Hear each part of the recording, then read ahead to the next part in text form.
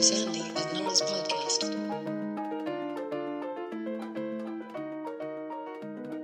Hey, Nora. Hey, Sandy. What's going on this sunny Sunday afternoon?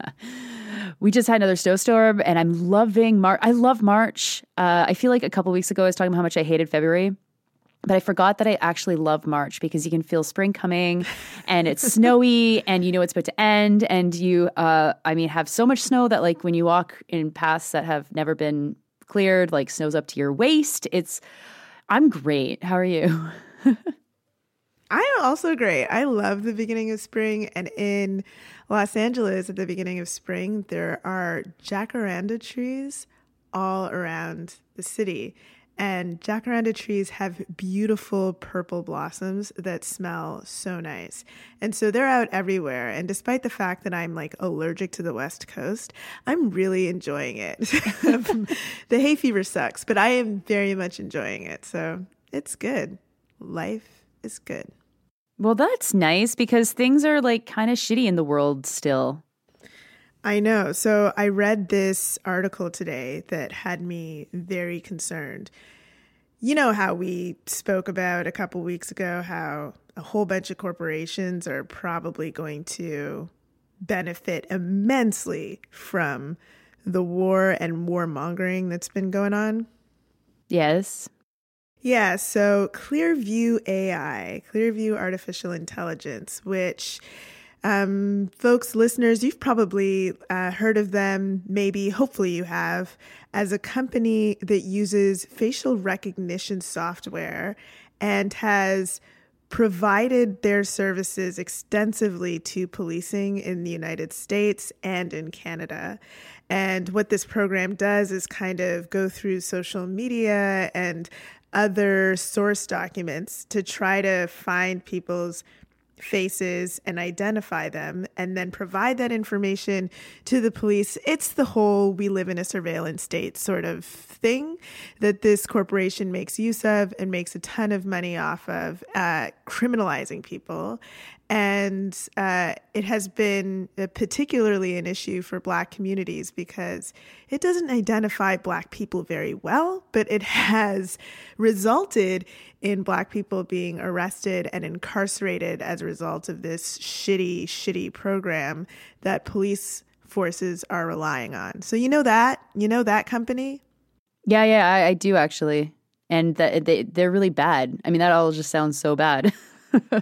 Yeah, they're really, really fucking bad. So today there was a report in Reuters that they have admitted that they are now being used by the Ukrainian Defense Forces.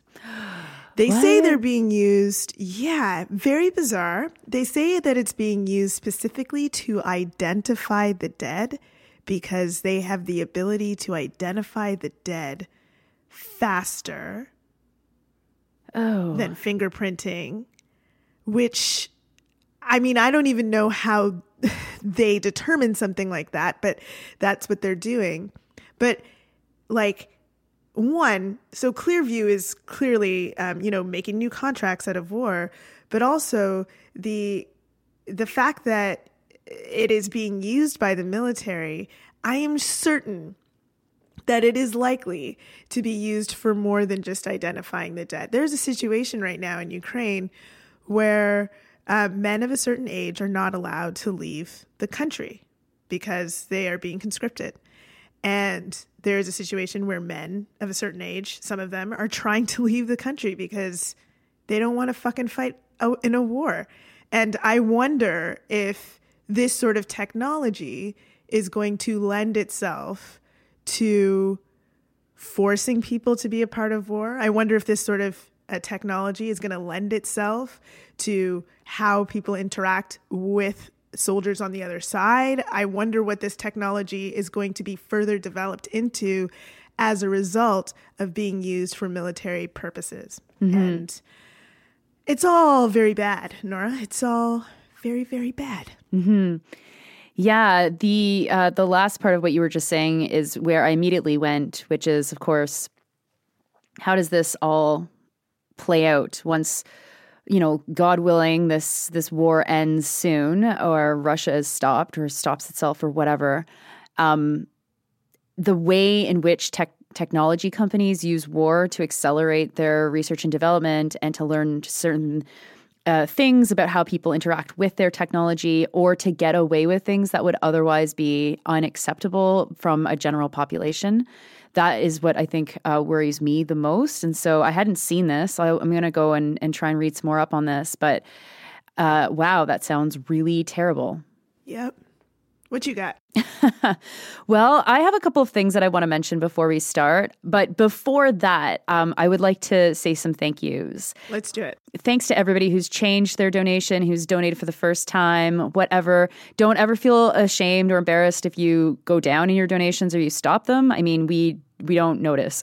So number one, you don't have to let us know that you're feeling really bad about it. You shouldn't feel bad about it. We appreciate any bit of support that people have, people can give. And so thank you so much to you for listening, you for sharing it with your friends. And specifically this week, thanks to Camille Mary, Shruti, Jess, Bob, Jessica, Zaid, and Laura. Thank you so, so much. Thank you. Okay, Nora, what you got? Okay, so first of all, I want people to be really aware of the way the Canadian government is treating refugees from Ukraine, because I think that this is actually such an important issue that has gotten a bit of attention, but has not really gotten enough attention. And partly that's because it's pretty clear that, the line right now in journalism is to make sure that no criticism at all is being made against the Canadian government and their support for the Ukrainian government, Ukrainian people, and in whatever ways that support has been looking. But there is this really wild way that the Canadian government has decided to accept refugees from Ukraine, which is to not actually call them refugees. So to not force them through the refugee program. Do you know about this, Sandy? I saw you tweet about it. So why don't you tell me a little bit more? I know about it from you. Oh, cool. And so I haven't done a ton of research about this, but I have sources telling me about how it's like hitting the ground running, how they are being expected to hit the ground running in setting things up for people coming from Ukraine, that they are being brought in by giving them work visas, which means that they're able to bypass the refugee process, which is cumbersome and not very good and slow. And it's really interesting because I don't know if there's been a discussion or a public debate about doing this specifically for Ukrainians and not for, all of the other people who are fleeing war and horrific violence who are applying to be refugees. I'm hearing this, as I say, from people who are trying to make this program work because they are bureaucrats. And I just think it is so interesting. Like, of course, as a lot of people have identified, that this is primarily happening because Ukrainians are white, mostly, or coded as being white, and that the federal government's refusing to give to extend the same privilege, I guess, if we can call it that, to non-Ukrainians who are fleeing Ukraine. So anybody who doesn't have Ukrainian citizenship, cannot come to Canada in the same way. Wow. Yeah. Wow. Just recreating the problem at the European borders in Canada. That's great. Cool. Yeah, and that was announced by the federal government that's how they were going to be dealing with this, and it didn't. Again, there was an article or maybe a couple of articles, but not that much outrage, because I think that it's very difficult for people to untangle their steadfast support for Ukrainian people, their total opposition to what Russia is doing, but then also being critical of the federal government and the way that they are interacting with this or managing this. And so I know that Shri Paradkar at the Toronto Star has written something that people should read. The headline is "The Russia-Ukraine War Quickly Exposing Mindset That Is So Deadly for Black and Brown Refugees." Definitely take a read of that and pay attention to how this unfolds, because the federal government not declaring people fleeing war in Ukraine as refugees is just so unbelievable if you've been paying attention to how other people have been accepted to Canada who are fleeing war and violence. And I don't think that the Liberals are going to get any heat on this, and certainly not the level of heat they deserve. It's really quite fascinating. So I just looked up some information on this, and it's one of the differences also is in the fact that there is no limit to how Canada is accepting folks who are fleeing from Ukraine, which, I agree with. There shouldn't be any limits. But recall that there were limits for refugees who are fleeing Afghanistan. And recall that for people who are fleeing Haiti, it was like detention immediately for anyone. Like, does it get more obvious the way that our government runs in a white supremacist way? I don't know that it does. This is really, really disgusting and should of course generate major outrage. I know that a lot of us are focused on what's happening or what has happened in Europe. But if Canada's recreating that same stuff here, we should make sure to point the finger at Canada as well. Mm-hmm. And to also ask, okay, so what is wrong with our refugee system that the federal government would be doing this? It identifies all of the gaps in the system, all the ways that people are left in limbo forever. How many people came to Canada as refugees and then worked as personal care workers within facilities in this country that were being battered by COVID. Thousands. We know of thousands of people who spent their pandemic caring for Canadians who were living in facilities that were being battered by the virus. It's so stunning, and white supremacy is such a major thread in how this entire war is discussed, and I really hope that people pay close attention to that, because it's only going to continue. It's only going to get worse, and it is so fascinating how there was a debate when it came to Syria. There was I've said this before on the show. The federal Liberals saw refugee claimants as turning on a tap. Oh, we'll accept 15,000. Oh, we'll accept 25,000. You can get 5 of your friends together. You can privately sponsor people from Syria or whatever. Afghanistan was like that, but a third of the people being accepted or being talked about being accepted.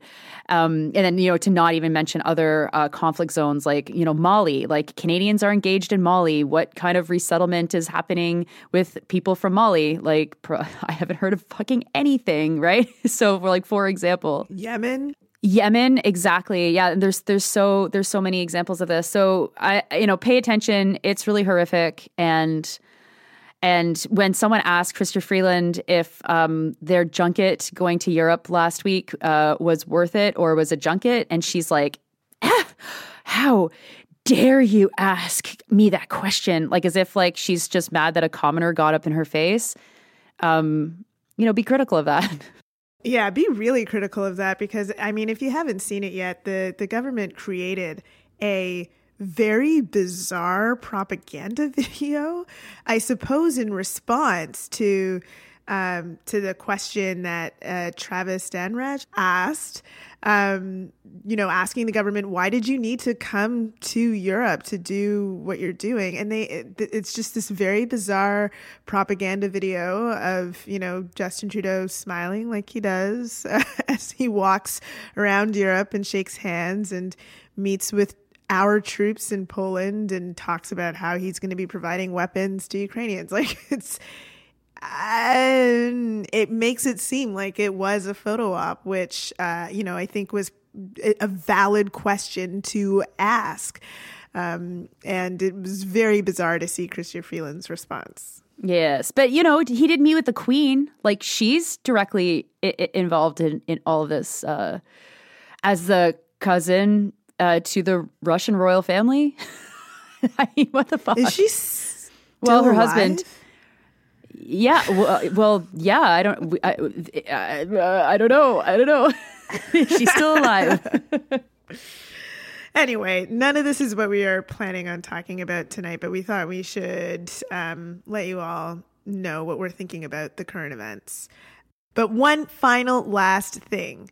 is we do want to mention that there is a pretty important political race going on in Canada right now. It might be also the most annoying political race going on in Canada right now. And that is the Conservative leadership race. And good news, Nora, I don't know if you heard, but you know how a few years ago we learned that Patrick Brown was like a gross man who, like targets young girls to be gross? Yes, I do remember that. Apparently, he's been exonerated. Oh. Or not. Oh.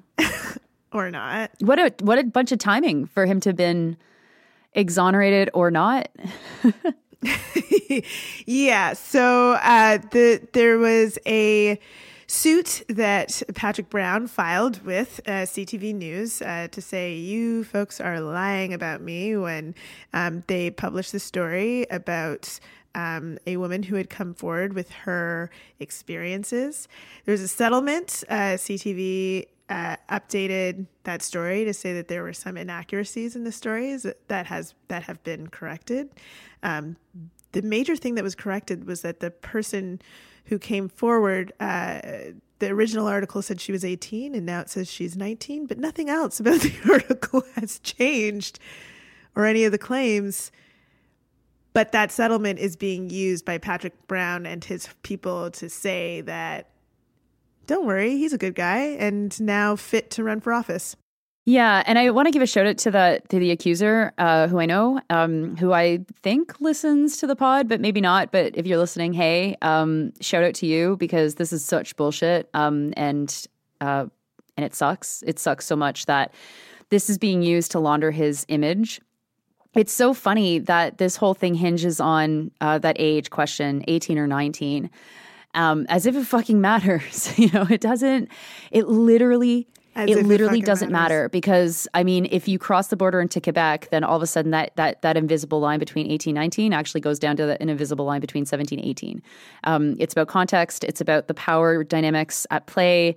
And it's also about how, the fact that there were a lot of stories that corroborated this. A lot of people from Barrie, Ontario, where Patrick Brown was an MP, saying, yes, no, this this totally fits with what I've heard and this kind of thing. And, I come from a town not far from Barrie, but we also had a conservative politician. I won't say who, because I don't know if he's ever been publicly named or publicly denounced, but someone who everyone knew very, very well. If you worked for this individual, and not actually as a politician, but if you worked for his family's farm, a certain kind of young woman would be would experience sexual violence if you looked a certain way, if you were a certain age. And so this kind of stuff, I mean, is so freaking common that I'm a little surprised that Brown isn't just being like, fuck it, I'm not even going to talk about this again, but instead getting CTV to quote unquote exonerate him over this one change in the detail of an age. Yeah, fuck that. And it's a super bad omen for the rest of this race. And all I can say is I'm watching Jean Charest really closely, and it'll be interesting to see if this guy can pull off the kind of talented political animal move that he has pulled off in his past, or if he's going to fall on his face, which he might, and if someone like Patrick Brown is going to rise from the ashes. Because let us not forget that Brown, in the past 2 years, has been a rare critical voice about COVID, and has been calling for things like paid sick days, and has been calling for things like warehouses to be shut down. So it does look like he might have the political chops to offer moderate conservatives what they've been looking for. Well, we'll talk about this a lot more, I'm sure, in the coming months, because the election is in September for the Conservative leader. But my prediction is that so long. Real long. My prediction is that we're going to get the twerp. The twerp is going to be the leader, and the twerp is obviously Pierre. But anyway. Wow. And I'm gonna be a good Quebecer and say I bet you Jean Charest will pull it off. But we do know there was some sort of indication that there might be a pact between Charest and Patrick Brown. Oh. That might be interesting because anyway, I have reasons for why I don't think Poilievre's going to make it. Mostly because he's a twerp, and I think that people can smell twerpiness a mile away, even if they are conservatives. I don't know. Justin Trudeau's pretty twerpy, and it doesn't seem like much people have caught on to that. He's twerpy, but there's a kind of liberal woman that wants to bang him. And No. I don't think the same thing can be said about Pierre Poilievre. I didn't need that. Okay, moving on. You brought Trudeau into that discussion, so that was your fault, that joke. Moving on, we wanted to talk tonight about something that came up in our spaces a couple weeks ago. So we were talking in the spaces, and we started to talk a little bit about something that Nora and I have considered bringing up a few times on the podcast, but have always thought maybe now's not the right time. And who knows, maybe now's not the right time, but we're going to discuss it anyway. And that is mutual aid. And for those of you who didn't participate in the spaces and are not sure what I'm talking about, one of the things that came up was this discussion about how mutual aid and the rise of thinking of mutual aid and coordinating mutual aid. Some of what is being called mutual aid looks very, very familiar to what we understand more broadly as charity. And I think that many of us on the left have a politic around charity and a politic around mutual aid and how those things are different and how those things we should have a different orientation to those things. Charity being a sort of situation that is kind of mired in religiosity and also mired in a relationship between someone who has power, who has become a missionary and is going on some sort of mission to give to someone who is less fortunate in a way that does not give them back their power, does not give them their dignity, but maintains the power relationship and maintains the structure around the relationship and never challenges it. And so charity becomes this kind of depoliticized act.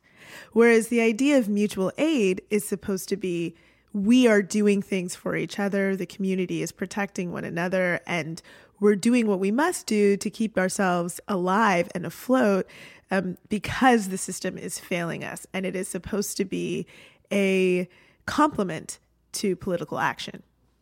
There seems to be a bit of a tension that has come up around mutual aid and action. So is mutual aid a form of action, or is it taking away from other actions, or can we do all of these things at the same time?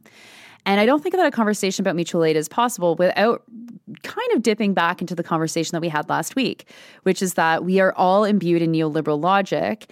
And when we're imbued with neoliberal logic, we act out in opposition to neoliberalism, but also surrounded by it as well. And so I think that, it's one thing if our movements were super strong and we had an abundance of volunteers and we were, just had so many opportunities to do X, Y, and Z that we can send people here, send people there. We could be involved in this and that or whatever, and not take away from core organizing. But we're not in that situation right now. And so oftentimes there is a tension between mutual aid and other kinds of organizing because it's all the same people. There's just not enough individuals to go around.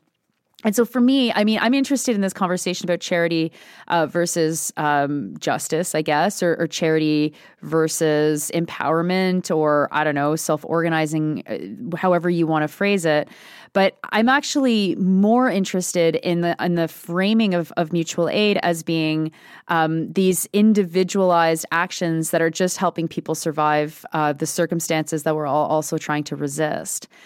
And when we do have limited resources because we just cannot get the people into the room, we're all struggling, we're all disconnected, we have no resources, whatever, I think that a lot of people find mutual aid to actually be very comforting because there's a tangibleness that doesn't exist with other kinds of organizing, right? You've made a meal, the meal is being given to someone, you can see exactly the impact of that.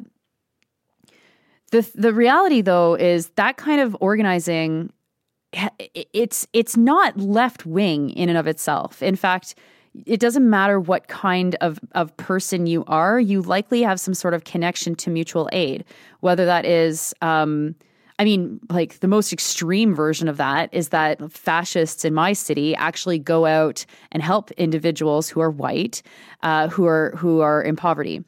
And they do this and they publicize it and they use these images to demonstrate what great people they are. And then, in a not fascist example, like from Girl Guides all the way up to church groups running soup kitchens or whatever. These are kinds of things that have always existed because the state has always failed certain kinds of people or people with certain kinds of needs, and then average people step in. The most obvious example of that today is just like GoFundMe, how GoFundMe is totally ubiquitous. When someone has any trouble at all, the first reaction for someone else around them is to make a GoFundMe and let's get them money to see if they can get through this issue. And so I'm really concerned that if we have limited resources, that mutual aid can't be what takes up our resources, because that work will happen. The work does happen, and maybe it can happen in some kind of subgroup of what we're doing. But we have to create movements that are confronting power, that are not going to be looking at our mutual aid and saying, haha, who cares that we're not giving the poorest people in Canada any money during this pandemic, because people will step in. People will donate to food banks. So you know what? We're going to give $100 million to food banks rather than giving a penny to the poorest people in this country. And that's the kind of logic that I think that we need to really antagonize, criticize, fight through as we're coming up with, okay, so what is the plan for our collective or our group or our community organization to help other people?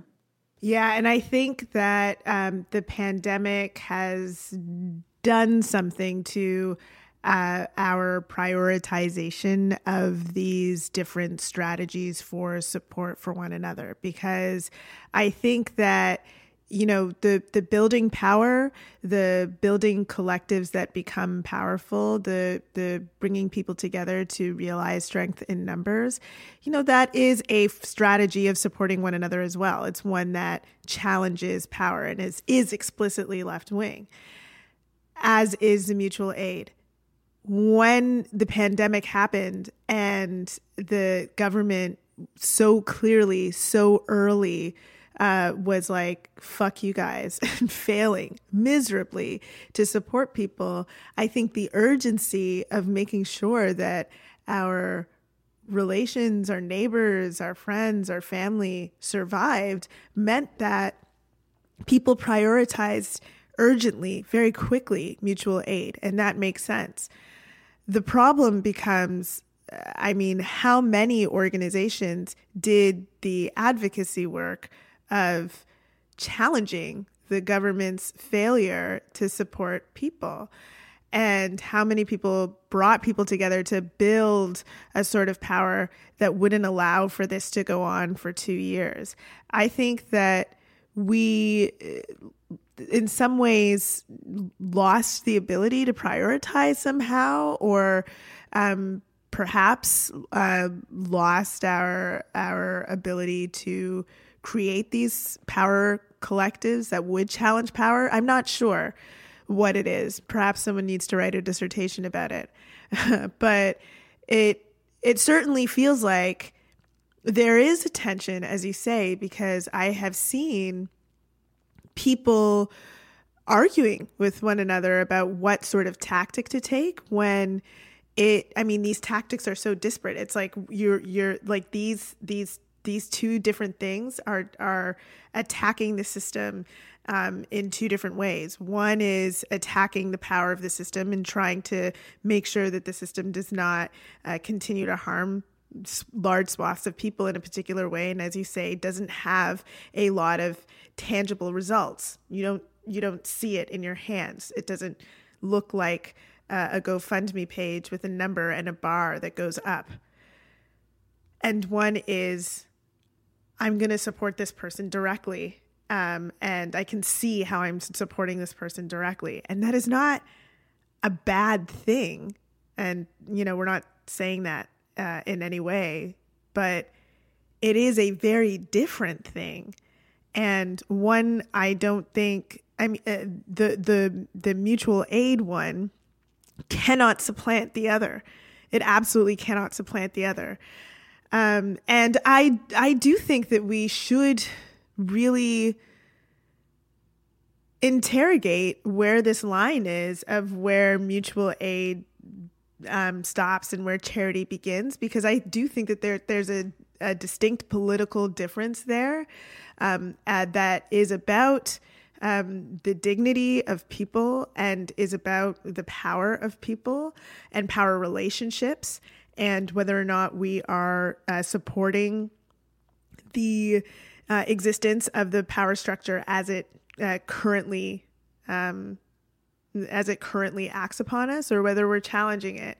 And I do think that whenever we're engaged in mutual aid initiatives, we should be very careful to make sure that part of the way that we're engaging in that is considering the power relationships between those who are doing the giving and those who are being supported. Is it truly mutual? That's such an important point, because if we're doing any kind of mutual aid, then the people receiving aid also have to be giving aid. Like that's kind of a really basic principle. And if you are organizing in such a way that there isn't any opportunity for the people receiving aid to be involved in your movements for whatever reason, then that's, I think, a really big place to pause and to think about, well, why is that? It's one thing to stock up a community fridge. It's one thing to help people in your community out who need help, and that's all really good and important stuff. But if we step back and we look at any one of our premiers, any premier in this fucking country, I mean, not even to mention Justin Trudeau, any premier in this country has, like, which one of them, Sandy, has had any opposition, like fundamental opposition that they've actually had to be, like, they've actually been confronted by, that has forced them to do anything different? I can think of one, and that's Jason Kenney and the oppositions from the right. Mm-hmm. Yeah. There's been no, at 2 years of this pandemic, there's no group or coalition of groups or tendency or whatever fucking, cluster of individuals working together as not individuals, as a collective, that has challenged Doug Ford in any significant way. And I think that that's really interesting, because it's like, so what are activists all doing? And certainly there's some activists that are keeping people alive. And I'm not at all saying that the work that people are doing to keep other people alive, whether that's alive and healthy or alive and safe, avoiding poison drugs, like that's all really, really important work. But when we boil it down to, okay, so we're helping, like, outside of what I've just mentioned, initiatives that we would call mutual aid, are they building collective power? And maybe you're listening to this and you're thinking of something that you're involved in, and you actually can say, yes, we're building collective power. Well, that's great. And I think in those situations, we need to hear those stories, because we need to understand what collective power looks like in that situation. Because what I worry about is that the left falls into a bit of a trap that was set, in the 1970s and 1980s, where left-wing activists became service providers only. And they became service providers because they looked in society and said, well, there's no shelters, or the shelters that exist are not sufficient. They're not feminist.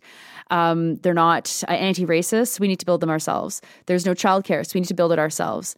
And before you know it, abortion services, we have to do this all of ourselves. Before you know it, all of the frontline service provision is being done by the best activists.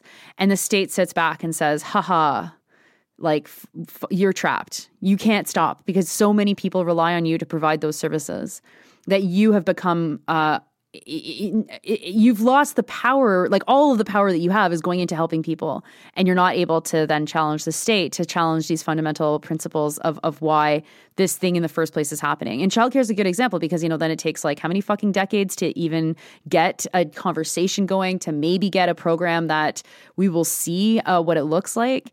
But when we put ourselves into that service provision role, we really do risk like staying in that service provision role.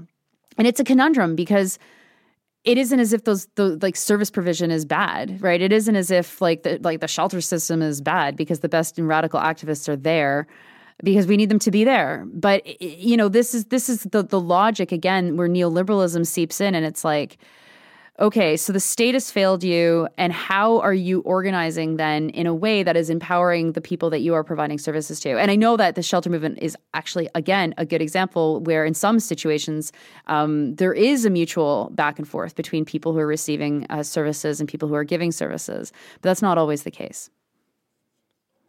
Yeah, I had some direct experience with this sort of tension in that when the pandemic was happening, one of the first things that we did at Black Lives Matter Canada was to create a mutual aid fund.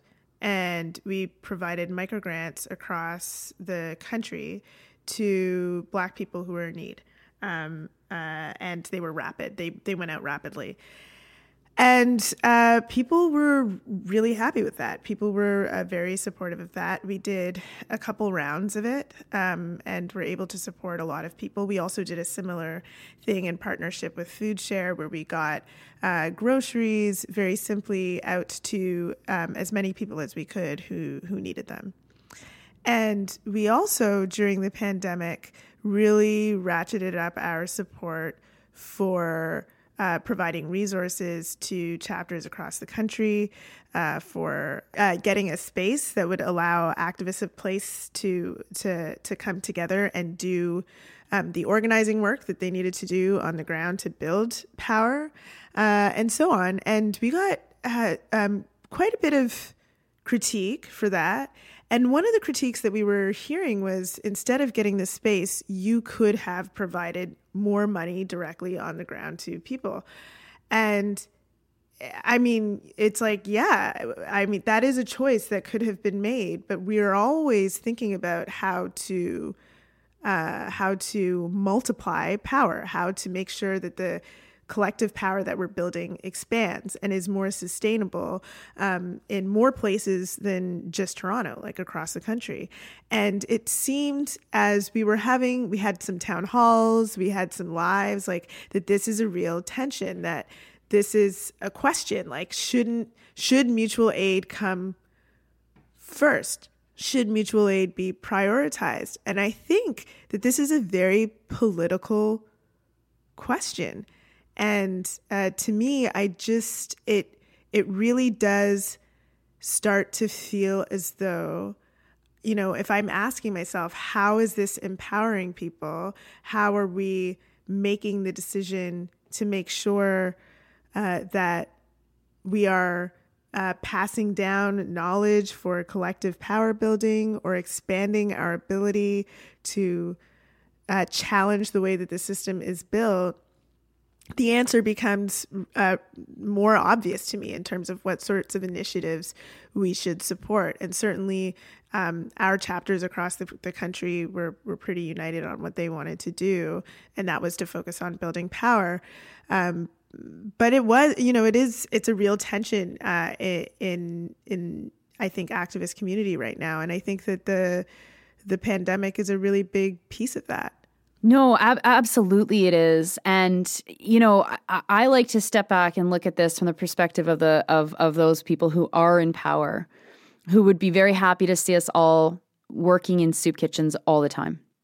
They'd be thrilled, right? The best organizers in Canada are making food for people because people are starving.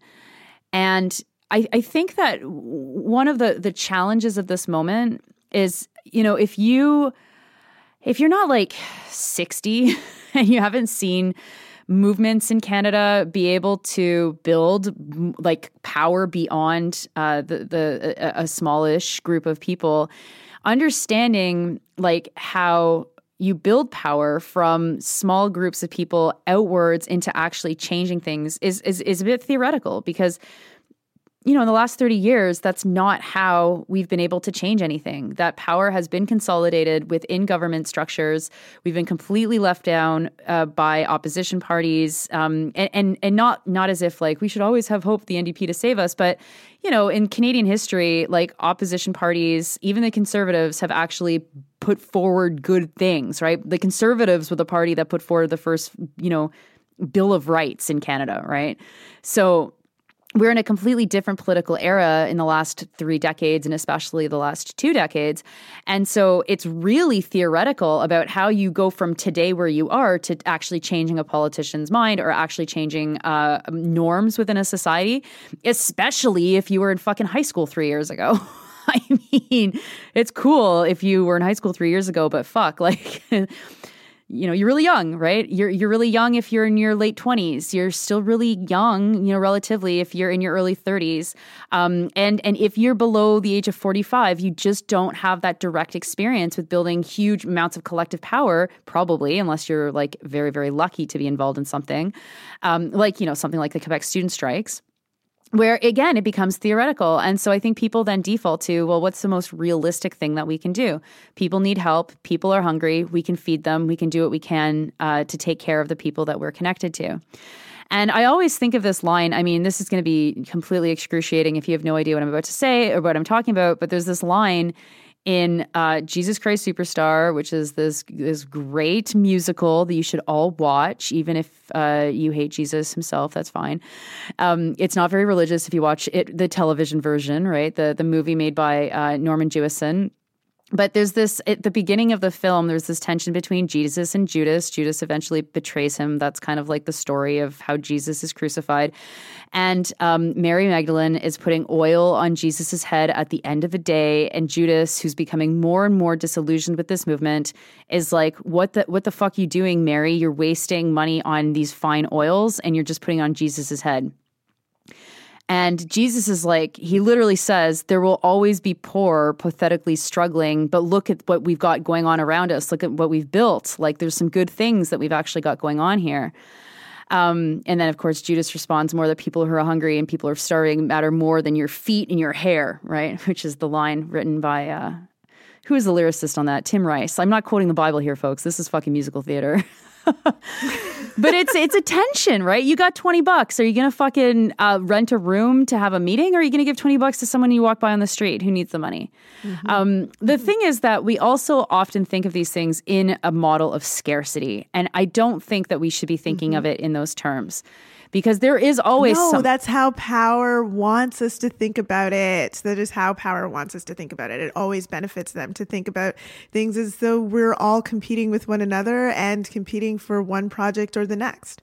Well, exactly. And like, there's always going to be people in society who have disposable income who can pay for someone's meal. Like that, we have a society where people have a lot of money, and some of the people that have a lot of money actually are still happy to do charity. That is literally why charity exists.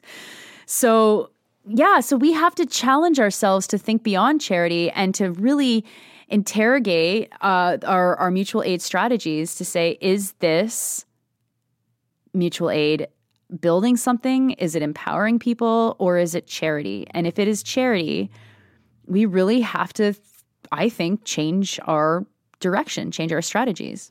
I really didn't know where you were going with Jesus Christ Superstar, but that was a great tie-in. I appreciated that. You have to see, oh my God, Sandy, this scene, oh my God, this scene is so good. And I mean, everybody has, it's in the first fucking 7 minutes. So you don't have to watch very fucking much. And the music is so good. And Carl Lewis, who plays Judas, amazing. Like, just like the best voice. You will watch this whole thing, even if you only sat down to watch 7 minutes of it. I love musical theater, and I haven't seen Jesus Christ Superstar since I was probably in single digits. So I should probably watch it again. So maybe that's what I'll do for the rest of this Sunday night. But I hope that discussion was helpful. And if you have a challenge for us on this, please, challenge us on it. I think that one of the best things about working with Nora and about the way that we do this podcast and the way that we orient our politics is that we're willing to be skeptical of ourselves.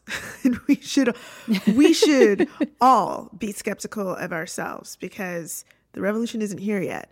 And so I'm not sure that any single one of us is perfect or has the answers, but we are very willing to sort of work through this. And what we noticed during our Spaces conversation was that there were so many people who wanted to work through this. It came up, and many people wanted to talk about it. And so we said, all right, let's talk about it at some point on the podcast. And here it is. And let's make this a dialogue. So, get back to us with what you think about this. And if you have a different thought, we'd love to hear it.